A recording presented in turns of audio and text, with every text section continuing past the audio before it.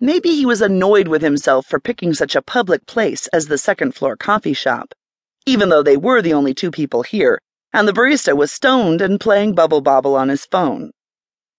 Or maybe there was something she should have done last night that she hadn't, and he was totally mad at her for it and giving her the silent treatment? Because that was something grown-ass men did. Okay, maybe not. Things were getting unbearable, though. She had to say something. "So, you're looking creepy this morning," she said. Ah, smooth, good going. It seemed to do the trick, though.